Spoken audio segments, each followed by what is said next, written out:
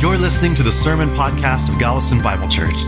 If you'd like to check out more resources or donate to this ministry, please visit galvestonbible.org. But mostly, from wherever you're listening, we hope that the Lord ministers to you through this week's message.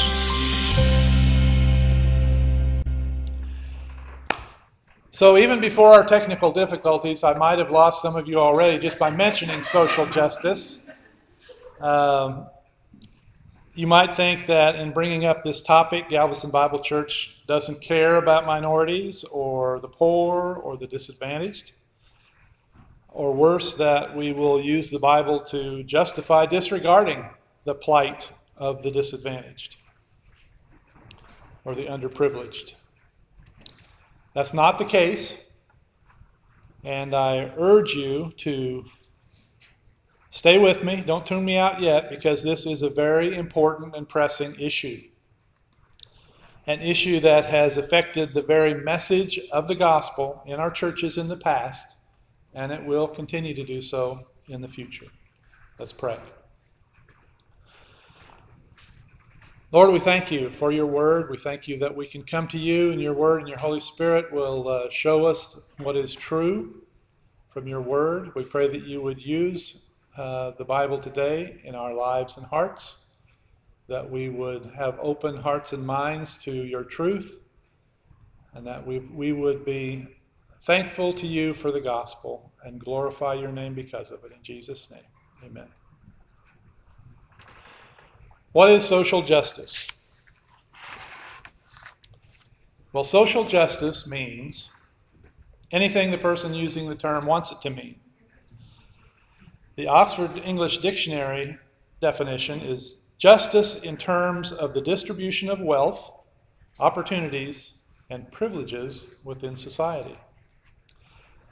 To some, it means equal outcomes. To some, it means equal opportunities. To some, it means the golden rule. To some, it means disrupting the Western prescribed nuclear family structure, freeing ourselves from the tight grip of heteronormative thinking, and defunding the police. So don't assume you know what a person means when they use the term social justice. There's much about social justice that brings it into the political arena. So we should touch on how to think about political viewpoints for Christians generally. To do that, we'll need to go to Romans chapter 14. In this part of his letter to the Christians in Rome, Paul gives instructions on how to deal with issues on which sincere Bible-believing Christians can disagree. This is often referred to as Christian liberty. So tell me, what is your viewpoint on issues like reparations for descendants of former slaves, taxes and social programs that redistribute wealth, affirmative action, immigration, big versus small government? What's your viewpoint on gun laws?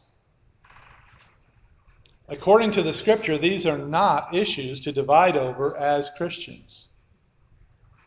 You don't believe me?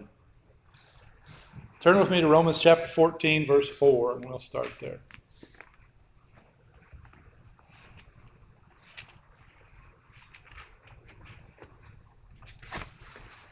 Romans 14:4. Paul is here addressing two issues that were hot topics in the early church: whether to celebrate Jewish holidays or not after you become a Christian, and whether to eat meat that had been offered to idols. Because there were Christians on both sides of these issues. Some people said, no, once we're Christians, we don't need to celebrate any Jewish holidays. Others said, no, we should continue. Some people said that meat offered to idols was disrespectful to God and you shouldn't eat it. And other people said, that meat's the same, the idols are nothing, so we can eat it if we want to. So Paul starts here in verse 4 and says, who art thou that judgest another man's servant? To his own master he standeth or falleth. Yea, he shall be holden up, for God is able to make him stand. One man esteemeth one day above another, another esteemeth every day alike. Let every man be fully persuaded in his own mind. He that regardeth the day, regardeth it unto the Lord.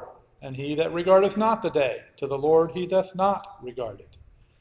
He that eateth, eateth to the Lord, for he giveth God thanks. And he that eateth not, to the Lord he eateth not, and giveth God thanks. For none of us liveth to himself, and no man dieth to himself.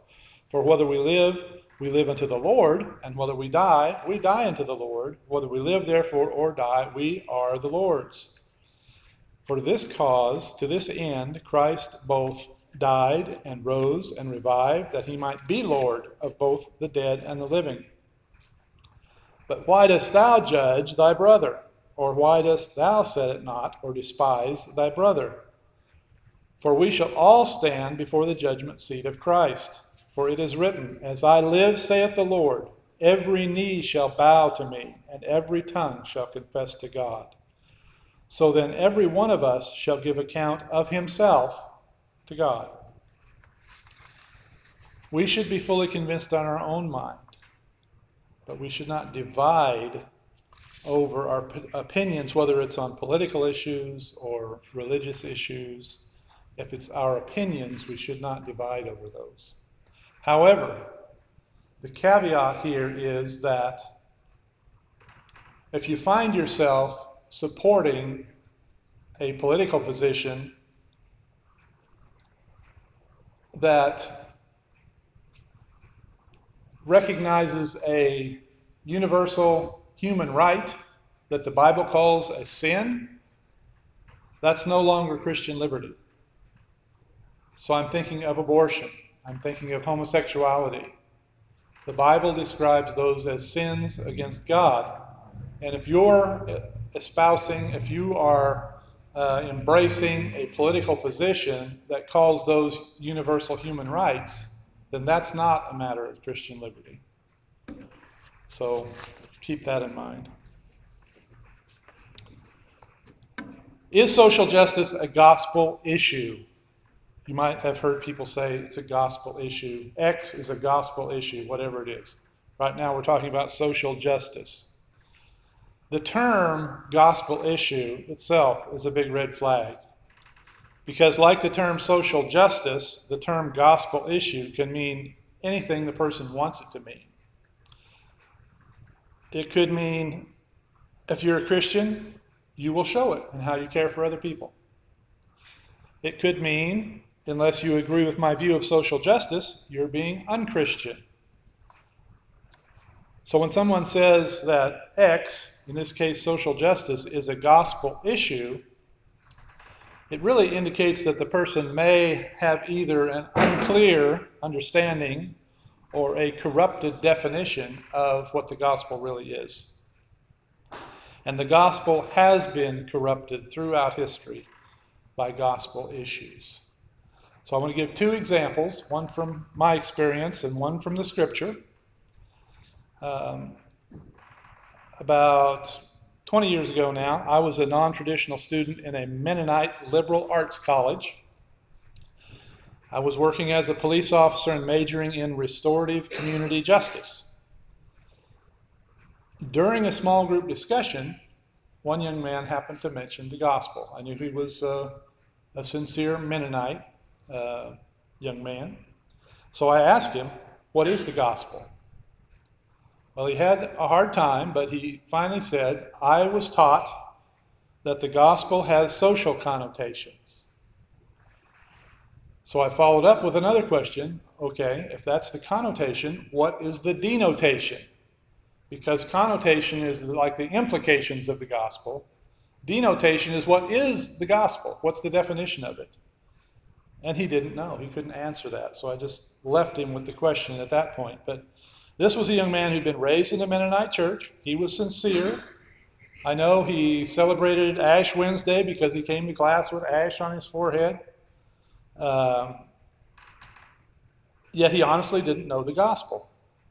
Now, I know there are many different Mennonite groups who still do hold the true gospel. But this man didn't have a clue. So how did this happen? The Mennonites are descendants of the Anabaptists who were tortured and killed by both the Roman Catholic Church and the Reformers during the Reformation because of their stand on Scripture as the only authority for faith and practice. But this man, having grown up in his Mennonite church, honestly did not know the gospel. Well, this is what happened. We need a short history lesson. The time is around 1900, and the Industrial Revolution is in high gear. People have been flocking to the cities for work, but they're living in squalid, terrible conditions. They're working long hours for starvation wages in dark, dangerous factories. And in response to this problem, the social gospel was born. Now, this is a quote from Encyclopedia Britannica. Social gospel, religious social reform movement prominent in the United States from about 1870 to 1920. Advocates of the movement interpreted the kingdom of God as requiring social as well as individual salvation, and sought the betterment of industrialized society through application of the biblical principles of charity and justice.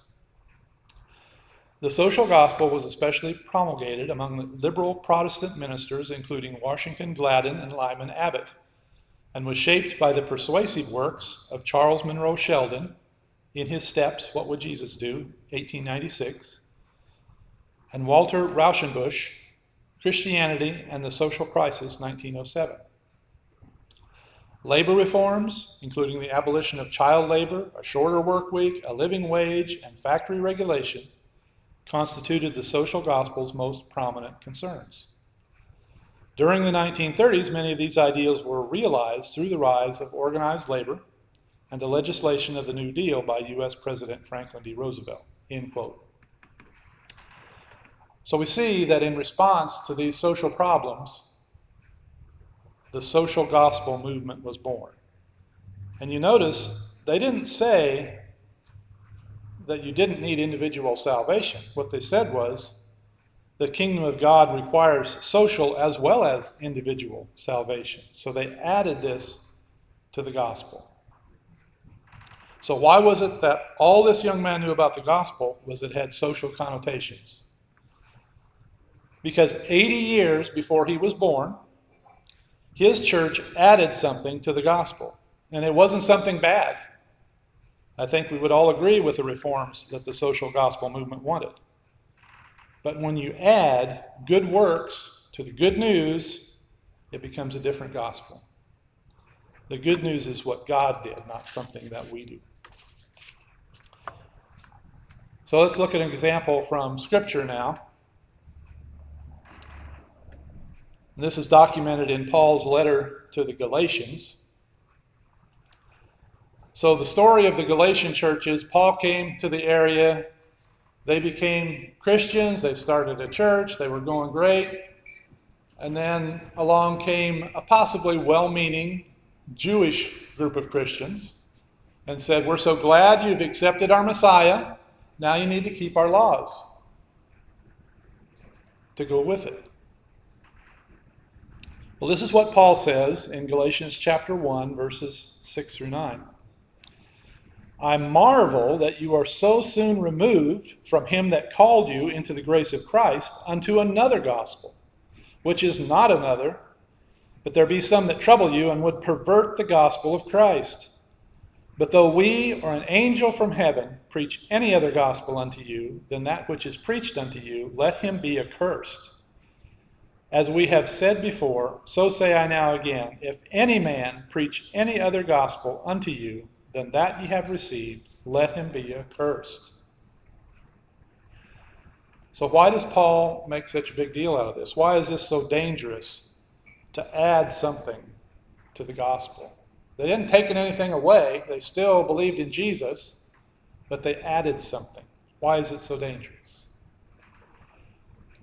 Well, I use the illustration of carbon monoxide poisoning, and I've used this before. You may have heard it. You're asking me right now, what in the world does that have to do with the gospel? Well, our red blood cells have 240 times more attraction for carbon monoxide than for oxygen. So if this room was filled with plenty of oxygen for everyone to breathe, and then we introduced some carbon monoxide, even if the oxygen was 100 or 200 times more, we could all die of carbon monoxide poisoning because our blood likes it better. And it's the same way with our sinful nature. We like works. We like the idea that we can do something to appease God.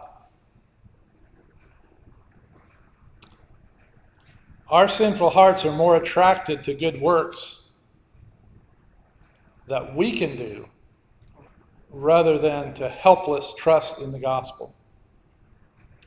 Look at the religions of the world. The Hindu or Buddhist believes in karma, which means good works. The Muslim tries to satisfy Allah by his deeds. And the only certain way he can do that is by dying in jihad. The Roman Catholic Church has sacraments, which are works that are channels of the grace of God. Our sinful hearts are more attracted to good works that we can do to appease God and earn his favor than to helpless trust in the gospel. Consequently, if you introduce something into the gospel that has to do with works, it will in time naturally displace the true gospel, just like carbon monoxide displaces oxygen in your lungs and you die. And our churches will be poisoned in the same way as these mainline churches, like this young man's Mennonite church, were poisoned by the social gospel over 100 years ago. And the same way the Galatian church was poisoned by the Jewish law over 2,000 years ago. So you might be saying, I don't know if this is that big a problem. I haven't really heard of it. It doesn't seem like that big a deal to me. Well, I have a few quotes from Christian leaders. The first one is Paul Tripp from his blog. The article's titled, My Confession Toward a More Balanced Gospel. Quote, for all of my passion for the gospel of Jesus Christ, which has been accurate and faithful to the best of my ability, the gospel that I have held so dear has been, in reality, a truncated and incomplete gospel, unquote. And then under the heading, further down, of the gospel of justice, quote, by God's grace, I have become deeply persuaded that we cannot celebrate the gospel of God's grace without being a committed ambassador of the gospel of his justice as well, unquote. From Dr. Russell Moore, who is president of the Ethics and Religious Liberty Commission of the Southern Baptist Convention. He was asked about the statement on social justice and the gospel, which, by the way, this church has endorsed.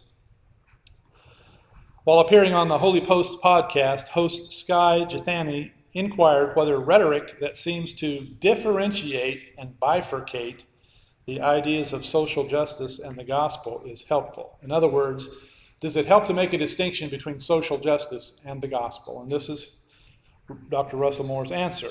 Quote, no, because the Bible doesn't put those two things in separate categories, unquote. From David Platt, a Twitter post, quote, do we realize that obedience to the Great Commission has massive implications for social transformation, unquote. Now, he's not wrong, but what does that remind you of? That reminds me of the Mennonite man's answer to my question. The gospel has social connotations. And certainly the gospel will change the world, but the Great Commission, our commission, is to preach the gospel, not to preach social transformation. Then the last quote here is a little bit longer.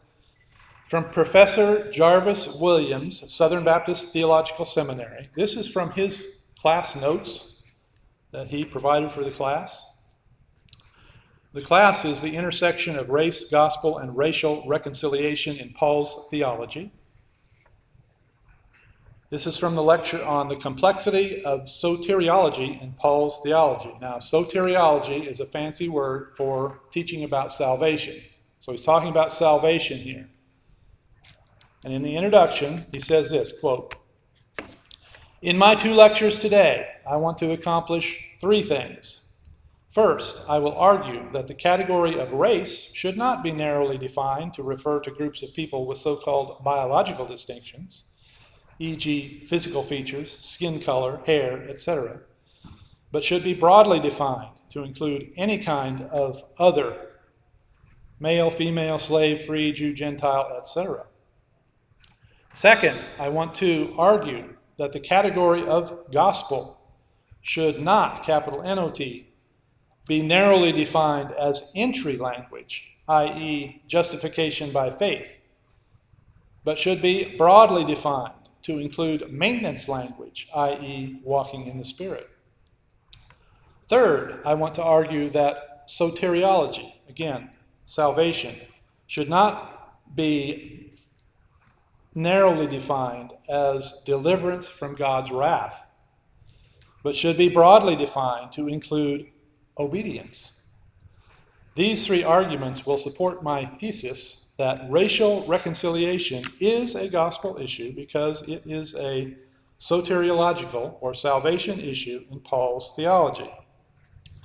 So what is Professor Williams saying here? He's saying, one, he redefines race in order to say that Paul teaches racial reconciliation.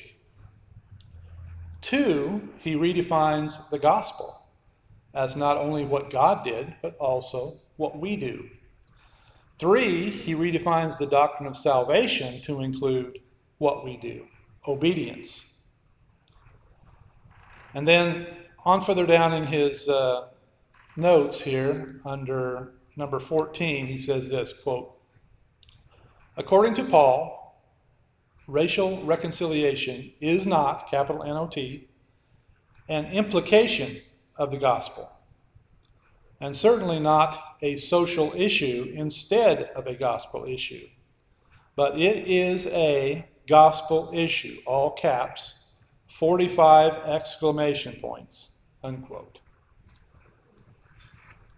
So our churches are in immediate danger of being poisoned by the carbon monoxide of social justice, adding to the gospel something that we do. And I want to extend that illustration just a little bit further. If you are in a room that has carbon monoxide and you're awake and you notice the symptoms, you can get out to fresh air. But if you're asleep, you may very well die in that room because you won't notice the symptoms. In our churches, if we're awake and we realize what's happening, then we can do something about it. But if we're asleep, not paying attention to what's going on, we could very well lose the gospel like churches have in the past. So am I saying that justice does not matter to God or that it shouldn't matter to us? No, I'm not saying that. What is biblical justice? In Deuteronomy chapter 10, verse 17, it says, for the Lord your God is God of gods and Lord of lords, a great God, a mighty and terrible, which regardeth not persons, nor taketh reward. In other words, he doesn't show favoritism to anyone, and he doesn't take bribes. He doth execute the judgment or justice of the fatherless and widow, and loveth the stranger in giving him food and raiment. And then in Exodus chapter 22, verse 21, from the law, this is what it says. Thou shalt neither vex a stranger, nor oppress him, for ye were strangers in the land of Egypt. Ye shall not afflict any widow or fatherless child. If thou afflict them in any wise, and they cry at all unto me, I will surely hear their cry. And my wrath shall wax hot, and I will kill you with the sword, and your wives will be widows, and your children will be fatherless.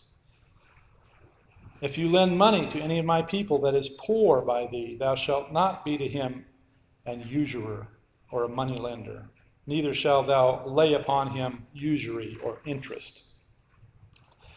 If thou at all take thy neighbor's raiment to pledge, thou shalt deliver it unto him by that the sun goeth down.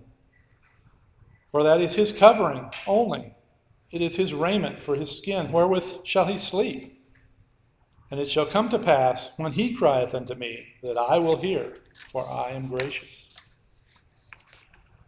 Matthew chapter 7, verse 12, a familiar verse. Therefore all things whatsoever ye would that men should do to you, do ye even so to them, for this is the law and the prophets. In Mark chapter 12, verse 30, and thou shalt love the Lord thy God with all thy heart, and with all thy soul, and with all thy mind, and with all thy strength. This is the first commandment. And the second is like, namely this, thou shalt love thy neighbor as thyself. There is none other commandment greater than these. And James has a lot to say about this topic. Turn with me to James chapter 2, and we'll read verses 1 through 9.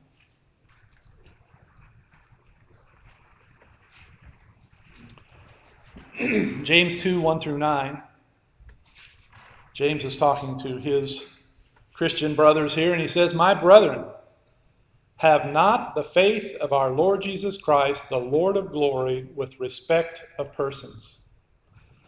For if there come unto your assembly a man with a gold ring in goodly apparel, and there coming also a poor man in vile raiment, and ye have respect to him that weareth the gay clothing, and saith unto him, Sit thou here in a good place, and say to the poor, Stand thou there, or sit here under my footstool. Are ye not then partial in yourselves, and are become judges of evil thoughts?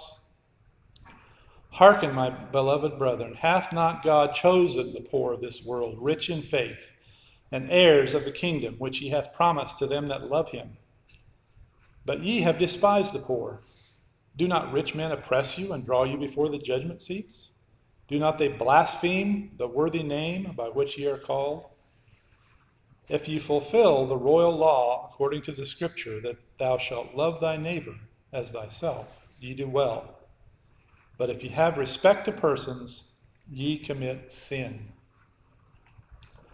Biblical justice is impartiality to the privileged and the underprivileged. And as Bible-believing Christians, we know this is in the Bible, right? I'm not telling you something new. This is not the first time you've heard this. The problem is in the application. Like the lawyer who asked Jesus, Who is my neighbor? Well, in the Dred Scott Supreme Court decision, blacks are not persons under the law. And some people who claim to be Christians were okay with that. In the Roe v. Wade Supreme Court decision, unborn children are not persons. And some people who claim to be Christians are okay with that. In Old Testament Israel, often to the Jews, non-Jews are not persons, in spite of what God we just read from the law. In Nazi Germany, Jews are not persons, and some who claimed to be Christians were okay with that.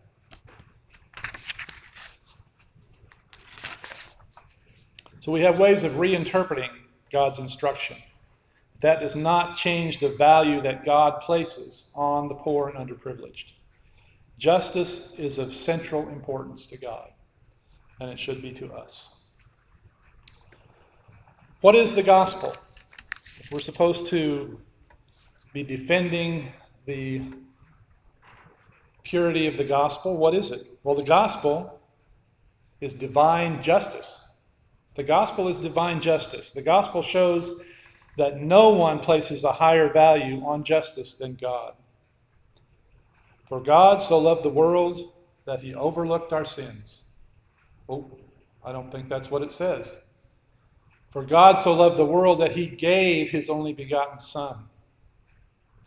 He gave his Son to be a sacrifice to satisfy justice. Justice demands that lawbreakers be punished and a penalty be paid.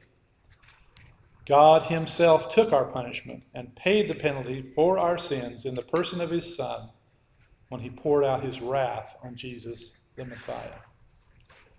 So what is the gospel? Turn with me to 1 Corinthians chapter 15. Paul is very clear about what the gospel is, very concise. He says in 1 Corinthians 15:1, Moreover, brethren, I declare unto you the gospel, which I preached unto you, which ye also have received, and wherein ye stand, by which also ye are saved, if ye keep in memory that which I preached unto you, unless ye have believed in vain.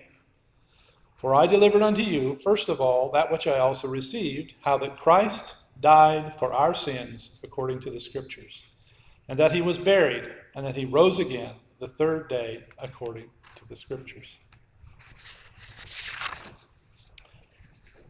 What is the gospel? Turn with me to Isaiah chapter 53.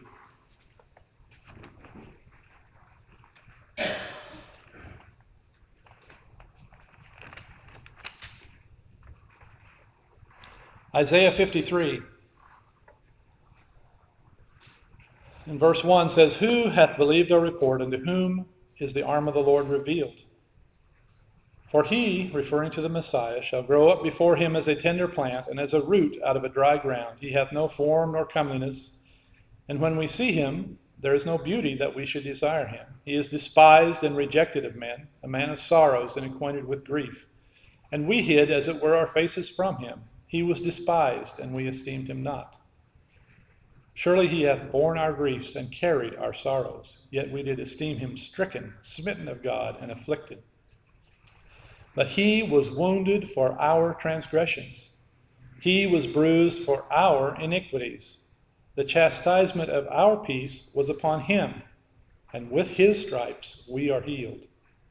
All we, like sheep, have gone astray, and we have turned every one to his own way, and the Lord hath laid on him the iniquity of us all. He was oppressed, and he was afflicted. He opened not his mouth. He is brought as a lamb to the slaughter, and as a sheep before the shearers is dumb, so he openeth not his mouth. He was taken from prison and from judgment, and who shall declare his generation? For he was cut off out of the land of the living. For the transgression of my people was he stricken. And he made his grave with the wicked and with the rich in his death, because he had done no violence, neither was any deceit in his mouth. Yet it pleased the Lord to bruise him, to crush him like grapes. He hath put him to grief. When thou shalt make his soul an offering for sin, he shall see his seed, he shall prolong his days, and the pleasure of the Lord shall prosper in his hand. He shall see the travail of his soul, and shall be satisfied. By his knowledge shall my righteous servant justify many, for he shall bear their iniquities. Therefore will I divide him a portion with the great, and he shall divide the spoil with the strong, because he hath poured out his soul unto death, and was numbered with the transgressors. And he bare the sin of many, and made intercession for the transgressors.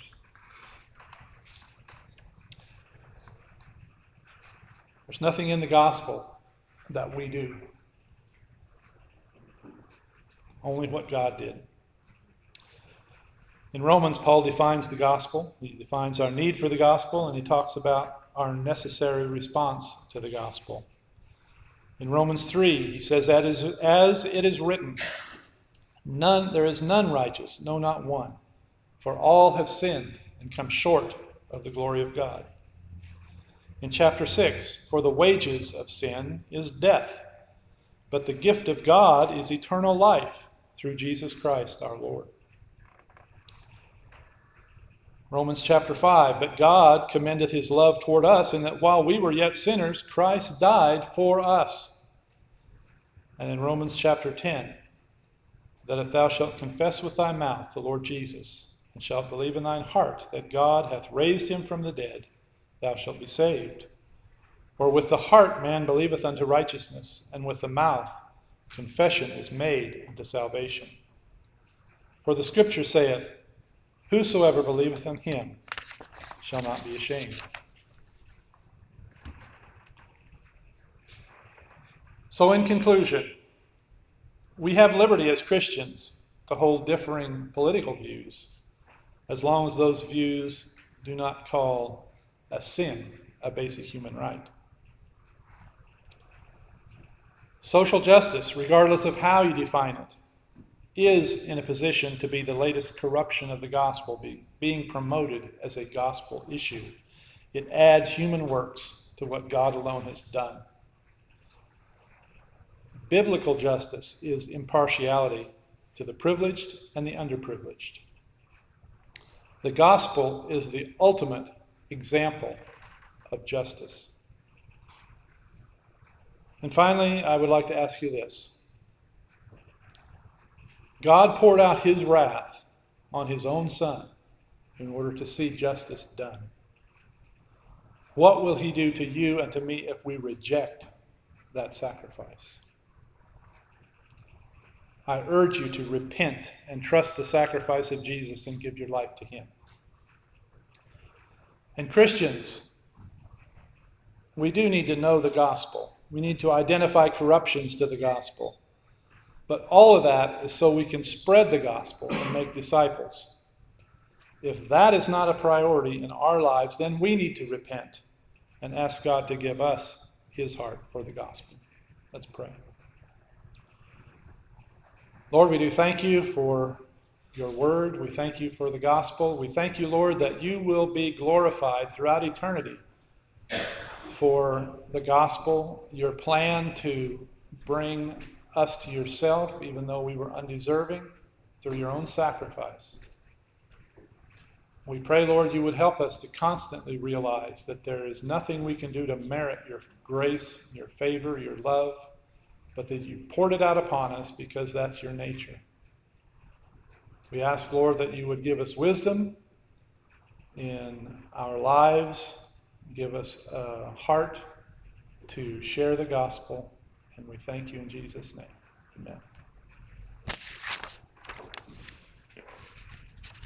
Amen.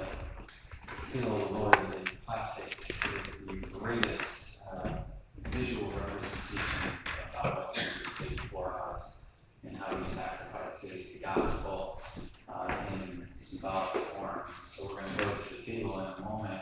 What we'd like to do is we'd like to take some time to just confess our sins. We say this all the time. If you're a Christian, your sins will never separate you from God. They have been forgiven, past, present, and future, but they hinder us.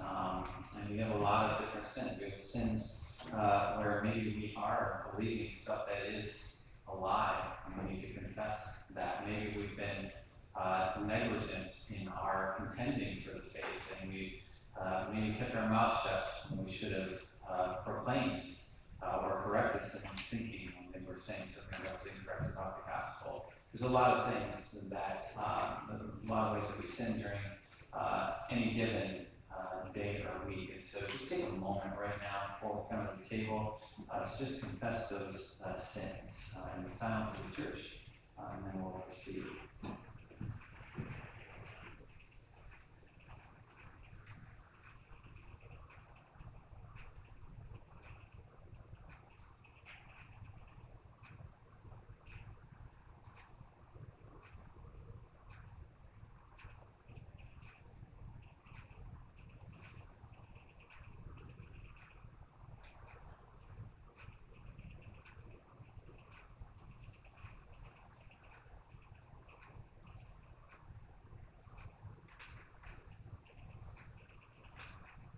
The gospel is the good news. That's what the word actually means. The good news is a proclamation. And the proclamation is that if we confess our sins, he is faithful and just to forgive us our sins and to cleanse us from all unrighteousness.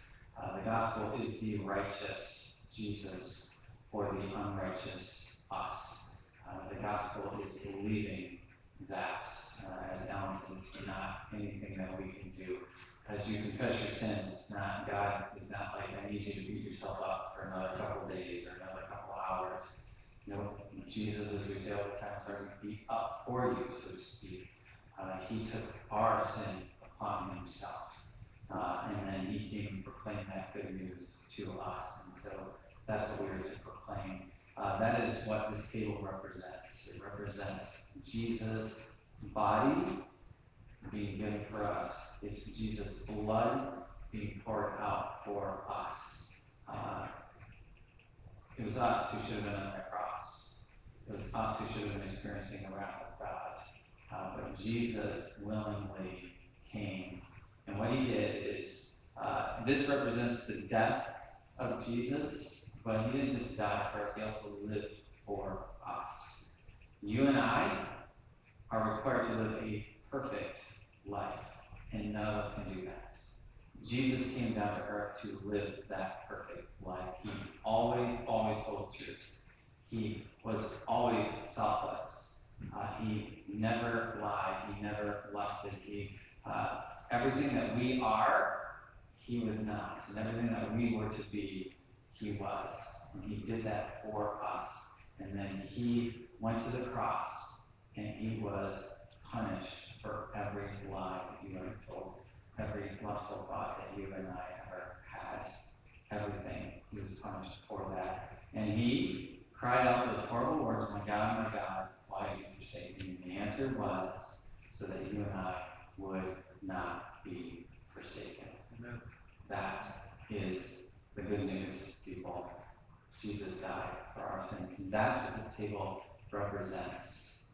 So let me just pray. Let me just say this is the table of the Lord Jesus Christ. This is not the table of Galveston Bible Church. The reason I say that is you do not have to be a member of this church to partake of this meal. You have to be a member of the church. Okay? That's the church that Jesus purchased with his blood, the universal church from every tribe and nation around the world. You've heard me say this before, I love it. On any given Sunday, there are hundreds, thousands of churches that are partaking in communion, and we're communing with them.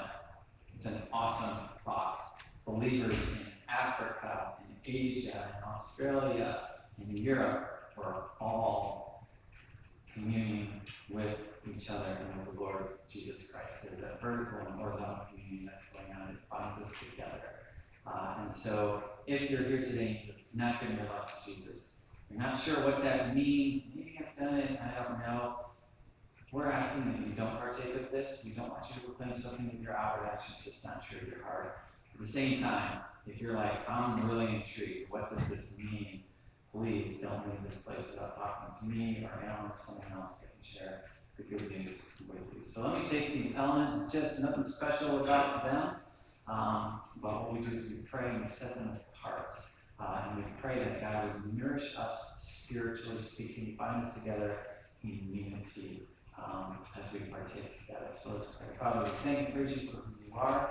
We thank you that even though we rebelled against you, you still put into motion a plan to send your Son to live the life that we could not live, and then to be punished for everything wrong that we ever did, everything wrong that we ever did, past, present, and future. And so we thank you, Son, Jesus. We thank you for giving up the glories of heaven, coming down, being a man, suffering hunger, want, suffering rejection, suffering crucifixion. We thank you for doing that, and we thank you that you were raised up again, that you overcame death, and because you went in one end of the grave and came out the other, so we who are in you will go in one end of the grave and come out the other. Death has no hold on us whatsoever, and we thank you for that. I pray that you would nourish us spiritually as we eat and drink, and I pray that you bind us together in unity. I pray this in the name of Jesus. Amen. Our Lord Jesus, in the night in which he was betrayed, he took bread, and after he given thanks, he broke it, and he said, "This is my body, which is given for you. Do this in remembrance of me." In the same way, also, after they had eaten, he took the cup, and he said, "This cup is the new covenant of my blood, which is poured out for the forgiveness of sins." And he said, "For as often as you eat this bread and drink this cup, you do proclaim the Lord's death until he comes." And we will continue to do this, and we long for the day that we will no longer do this, because that will mean that we will be in the presence of Jesus. We will be eating and drinking with him in the kingdom. But until then, we cry out in our hearts, "Even so, come, Lord Jesus." It is our practice here at Galveston Bible Church to come forward to receive the elements. Just for safety purposes, we're asking you to keep a safe distance between you and the person in front of you. And if at all possible, you send out one representative from your group or your family to get the elements for the others. And so at this time, I'm going to ask you to come forward to receive the Lord's Supper.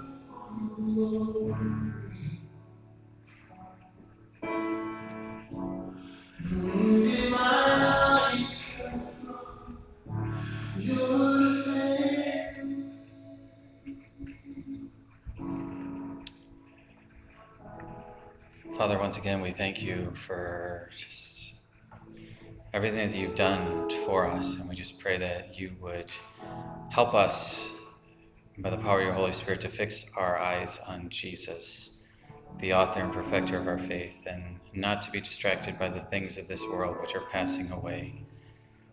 We thank you for the gospel, and we pray that you would use it to save people in this community and beyond. We pray this in the name of Jesus. Amen. Just as we close, a couple of announcements. As I said, we are starting this sermon series today. We're going to have a follow-up on every Sunday evening. So tonight, if you had some questions and you didn't fill out a card, you can fill out one of those 3x5 cards, put it in the box back there, and we'll address those tonight as we meet together and also pray. One of the reasons I forgot to mention this, one of the reasons that we're doing this, Alan kind of mentioned it, is because there's a lot of confusion around the issues that we're going to be talking about, and also the church. A lot of churches are compromising on these issues, and so we want to make sure that what we do here is biblical, whether it is hard, whether we lose people or not. We're not here to grow a big church if it means that we're going to compromise the truth of the gospel, and we feel like a lot of churches are doing that. And so we're not trying to trigger anyone and just say in your face or anything like that. We just really want to make sure, are we being biblical about this? And so we do invite you for any kind of discussion that we're going to have on a Sunday night as well. Also, let me just tell you that we continue to pray every Sunday at 10 o'clock in between the morning worship and the first service and the second service, and so you can join us for that. On the 26th, which is a Saturday, we're going to be having a church-wide event where we're going to be coming together, and this is everyone. The main purpose is for the church to get together, where we're going to be making some flower boxes, putting them actually together, probably cutting some pieces, some wood, putting it together, painting them, and so forth. And so that's going to be on the 26th, probably starting at 11. I'll give you more details midweek regarding that, but you're all encouraged to join us for that as well. And I'm trying to think, I'm not sure if I have anything else. Yes, thank you.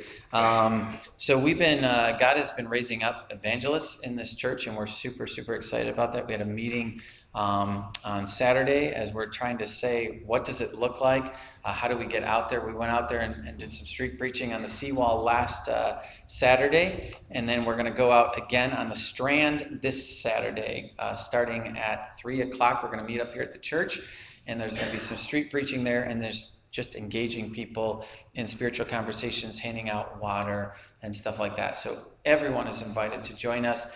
Tonight at 5 p.m. at the church, we're going to be having an evangelism class where we talk about how to share our faith, how to introduce spiritual conversations and stuff like that. So once again, everyone is invited to that. So I'm going to ask you to stand for our benediction and then our closing song. The Lord bless you and keep you. The Lord make his face to shine upon you and be gracious to you.